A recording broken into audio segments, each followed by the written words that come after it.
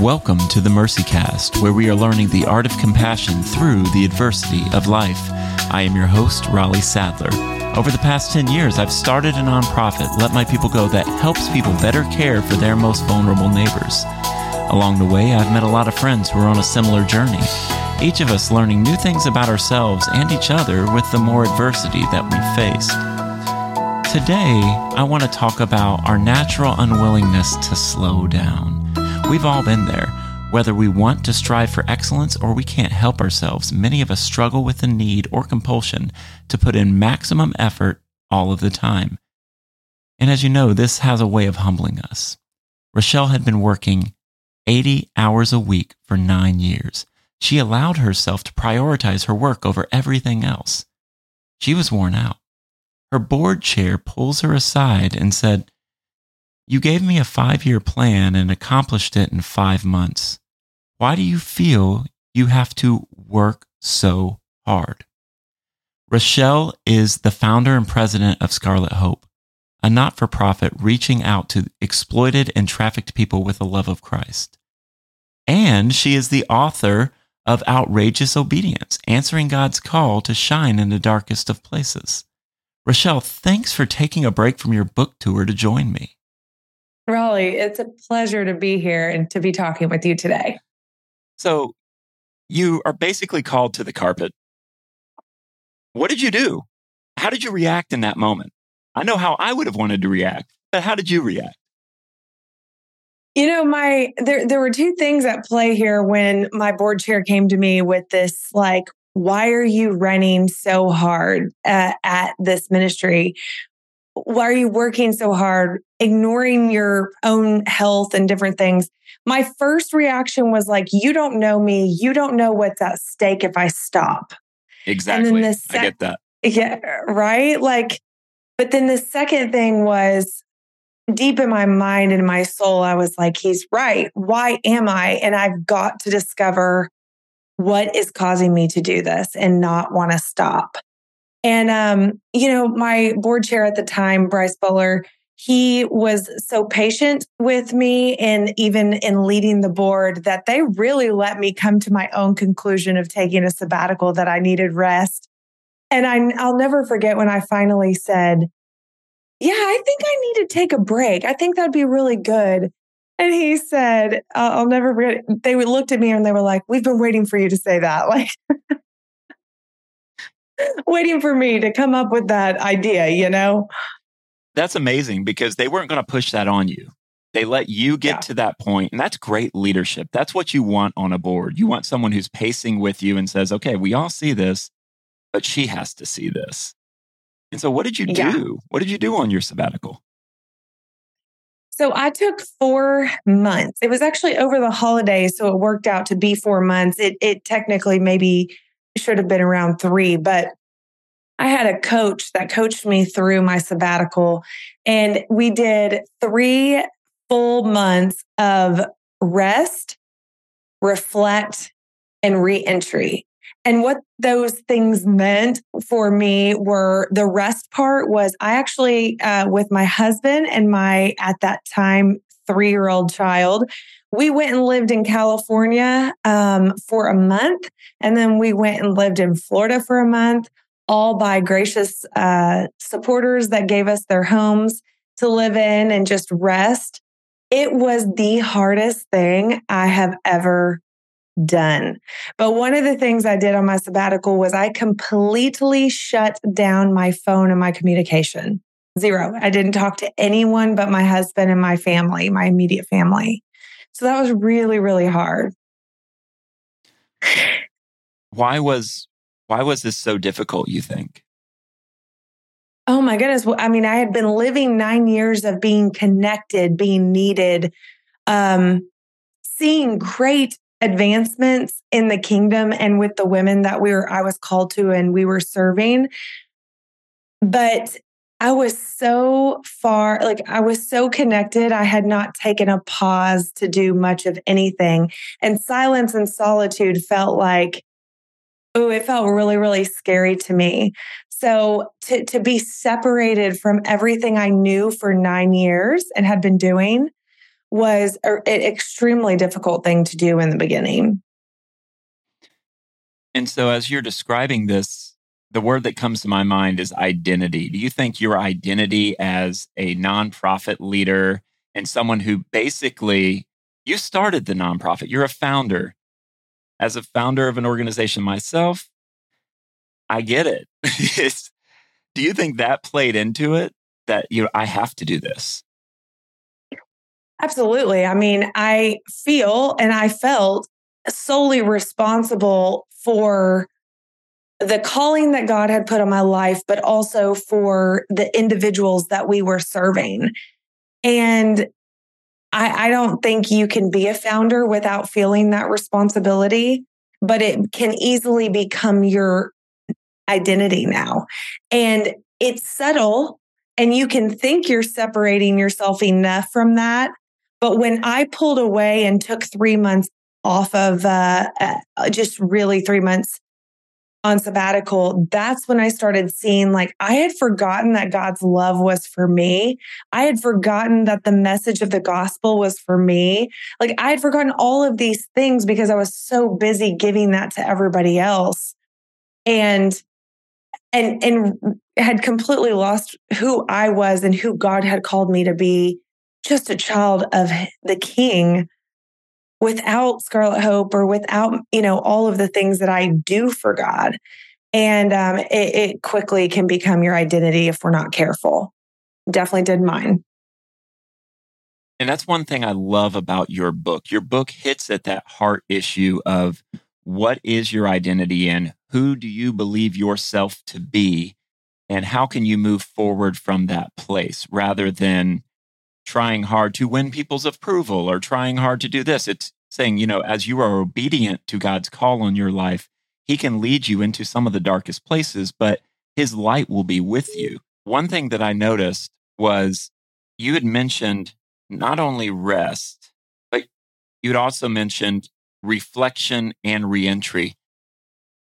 Tell me about some of the things that you reflected on as you looked at the last 9 years.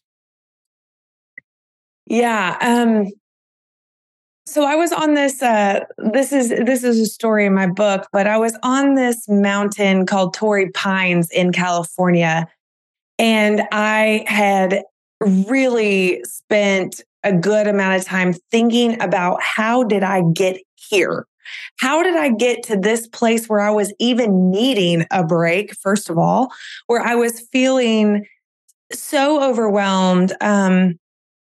Just, I mean, Raleigh, to be really candid about some of this reflection, I had significant health stuff going on for those 9 years. And a lot of it I would just chalk up to, this is spiritual warfare. The enemy's not going to win. I'm going to keep going. I remember having surgery, and that night I went on outreach, like never taking a break to just rest. And so as I'm reflecting on this, I'm hiking up this mountain called Torrey Pines. And I remember looking down at a cactus. It's going to sound crazy, but God can He can use His creation to speak to us, right? And so I'm looking down and I see this cactus that had like the longest quills. And I remember the sense of the Holy Spirit saying to me, my thorns were for you. And I reflected in that exact moment that I had forgotten that the very gospel I was sharing with other people, I'd forgotten that for myself.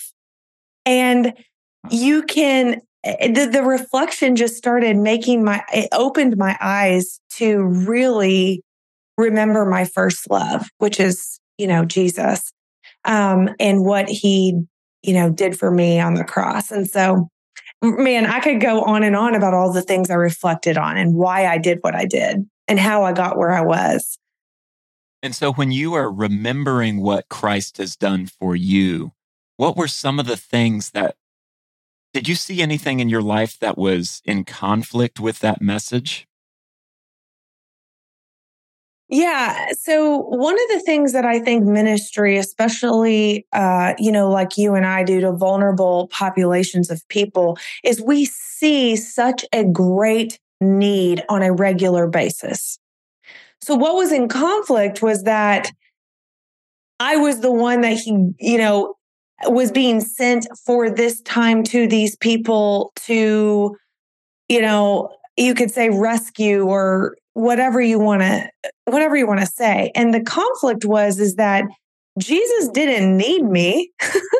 Jesus chose to use me in this way, but that I could also rest in the work that he was working, no matter if I was or not, and that's a hard pill to swallow when you see very, very hurt, traumatized, poor people on a regular basis that have significant stories of, pain and suffering. And so the conflict was just that in the midst of trying to help hurting people, I was ultimately hurting myself. I've heard many counselors say things to the point of, you can't give what you don't have, or how are you going to care for those who live in the margins when your life doesn't have any? And so, as we're kind of honestly talking about resilience, how did you start building resilience as you looked towards reentry? Yes. So that's a great point. I often say you cannot pour out from empty. Like if your cup is empty, you're probably pouring out what other people really don't even want, right? To be honest. But that third month, and it really for me, it was 3 and 4, I began to work with a coach on what I wanted my life to now look like.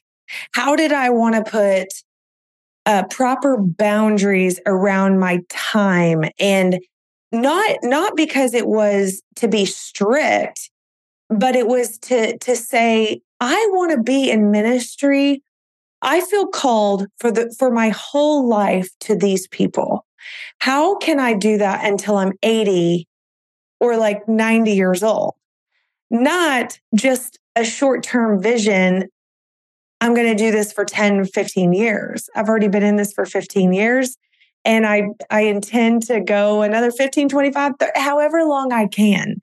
But I had to really, really nail down what did that look like for me. And so a couple of things that I do now that I didn't before. Silence and solitude is an absolute must regularly. And when I say regularly, like I write it into my yearly annual plan of when and where I'm going to spend silence and solitude with the Lord. A book that I follow or that I love is Strengthening the Soul of Your Leadership. And it's by Ruth Haley Barton. And she gives you a map on how to spend your life in ministry, in your calling, but not burn out. And so silence and solitude, I get away on a retreat by myself for annual retreat. That's always amazing. There's just so many practices I put in place now that are really, really helping me stay healthy in the ministry. You mentioned silence and solitude. How do you get started there? And I ask because that's something that I've implemented into my life recently, because like I pushed myself so hard to the point where a friend who was a counselor came along and said, "Hey man, you're doing great things and I'd love to see you do them 20 years from now and not just 2." And it really stopped me in my tracks because I'm like, I felt seen, but not in a way I wanted to be seen. I wanted to be seen for all the great things I was doing because it had become my identity. I didn't want to be seen for like the true self, like what I was. I wanted to be seen for like this false self that it wasn't like a bad false self. It wasn't like, but it was like this side of me that I wanted to put out there, but I was literally killing myself. I ended up with health issues that, really plagued me because of it, because I was pushing myself too hard. But learning this art of solitude has been fascinating for me. How would you tell people who are just pushing it? They're working hard to get things done. They have a lot of weight on them. They have a lot of burdens on their shoulders. There's people depending on them. How would you encourage them to start leaning into silence and solitude? Well, one of the things that I think silence and solitude do is, and why we need to understand that we need this is a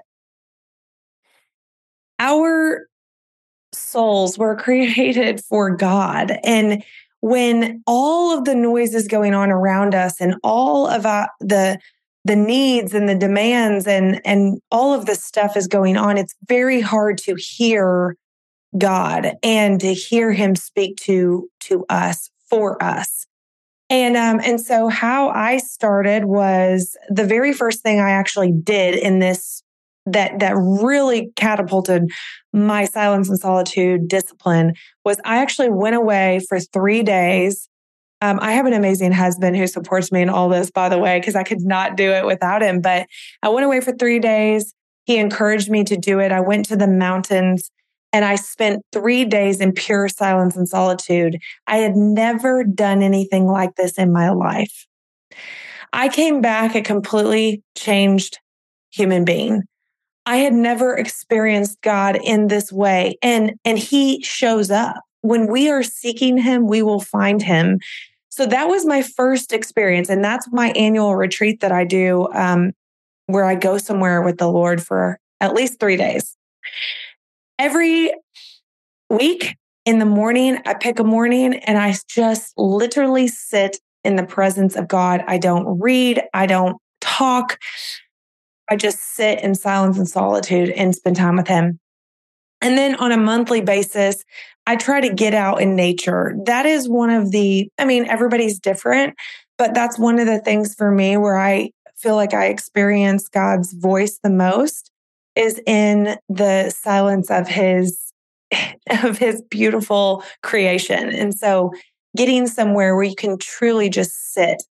And when I say silence and solitude, I really mean that. And I don't know what your practice is, Raleigh, but not talking. We talk at God a lot. We rarely sit and just listen and wait. And we're impatient beings, and I'm an impatient being. And so I want to hear now. But the reality is that the Lord will speak to us when we're ready, and he only knows that.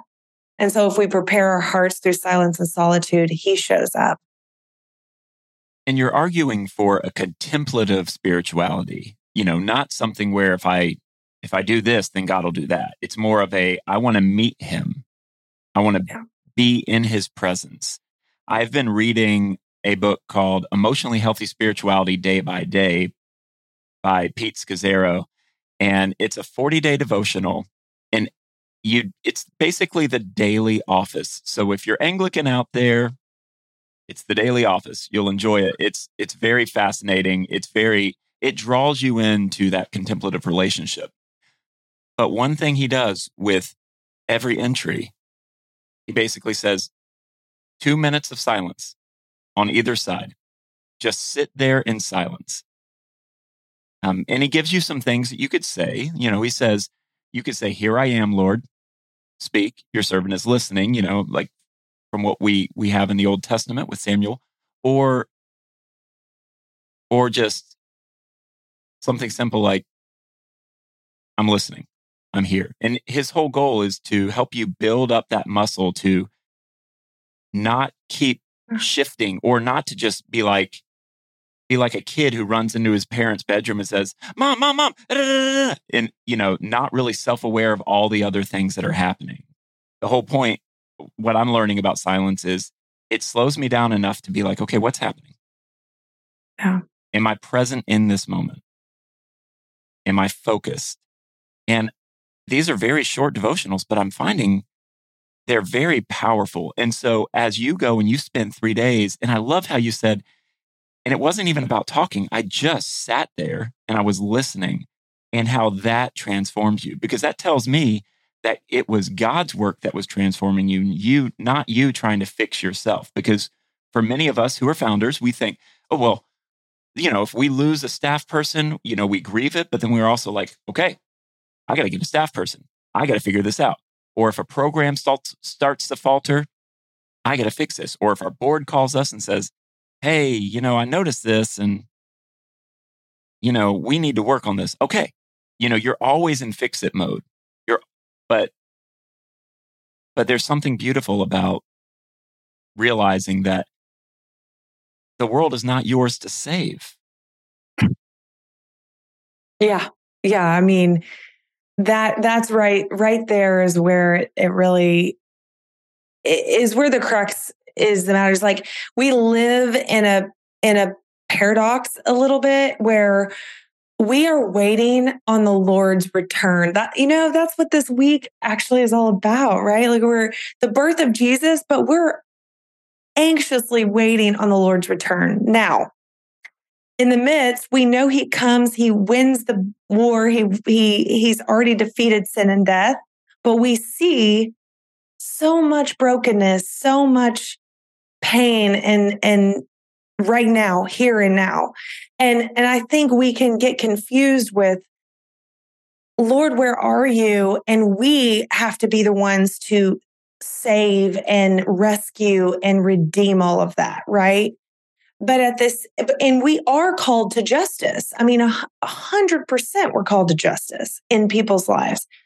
But at the same exact time, God's already won the war. He's already defeated sin and Satan. And so how do we live in this? And that's where I believe spending time with the Lord, you start to rest, truly, like soul rest in his presence and his work in the world, his justice and his mercy. And for me, it's been absolute life-changing since I've started these disciplines, out of just simply wanting to know more of who God is, and wanting to be closer to him. I love this quote that Ruth Haley Barton says. It says, "We are starved for quiet to hear the sound of sheer silence. That is the presence of God himself." I love that. Wow. No, that's incredible. Because for many of us, silence is the scariest thing ever, because it's in the silence that we hear our doubts. It's in the silence that we hear our fears. But there's something about it that that God's also there. I think that's so beautiful. And so, as we are learning the art of compassion through the things that we're experiencing, the adversity of life, what are a couple of things that you could give us that you've learned along your journey that we could think on as we kind of close out this podcast? I think one thing I could give you is that you can never, no matter how hard you work, no matter how many hours in the day you slave away, no matter how passionate you are, Raleigh, no matter how compassionate you are, that the Lord first and foremost wants to remind you that you are his first. You are not the world's, and you are not the ministries and all this, that we are children of the King. That's number one. And then number two would be that he so desperately desires to spend time with us. And I just truly believe that. And I can say that now from 6 years of, and that's not very long, but 6 years of practicing these things. He wants to spend time with us. And so it's just like any other relationship that we value and that we admire and that we desire. When we get to spend time with someone that we love, we feel more connected, more solid, more less burned out. More life is infused in us to do what God has called us to do. And so I just encourage you, if you're listening, anyone, to spend time with God, spend time with him, and make sure that's a first priority in your life. I don't know. There's so many things. I mean, there's, I think along the way, God has put around my life, and it's pretty evident through the book, Outrageous Obedience, that God has put around so many beautiful, amazing people to walk alongside me, because we are not called to do this alone. And so if somebody listening to this is doing ministry alone, I encourage you to invite people in, to not walk this road alone, because we were not meant for that. Jesus did not walk it alone, and neither should we. And honestly, to summarize our conversation, if we want to slow down, we got to build a new way, a new path, which starts with self-awareness. You came to a point where you needed a sabbatical and you realized that you needed one. But like you just said, you didn't do it alone. You had the support of friends, your husband, your board, and they all came alongside of you so that you could take 4 months and really just get down to what was really in play. And then it's there where you really focused on rest and reflection and reentry. You didn't just sit there and binge watch something on Netflix. You focused on recharging, but you also focused on reevaluating what you had done and what you wanted to do in the future. And ultimately, we landed the plane with this focus on silence and solitude, which I think is such a beautiful note to end on, because rather than saying, here's 5 steps to fix your problems, you're saying, actually, no, just slow down and stop talking. Just zip it and listen, because God's speaking and he wants to speak to you and he wants to spend time with you because you are his first. And so, Rachelle, thank you so much for joining us today. This podcast is made possible by listeners like you. If you want bonus episodes as well as a plethora of other resources, become a paid member at lmpg.org for $10 a month. You will also get access to our bonus podcast, More Mercy, where we dive deeper into these conversations. Also, don't forget to smash that subscribe button and leave MercyCast a 5-star review. Till next time, have mercy on yourselves and each other.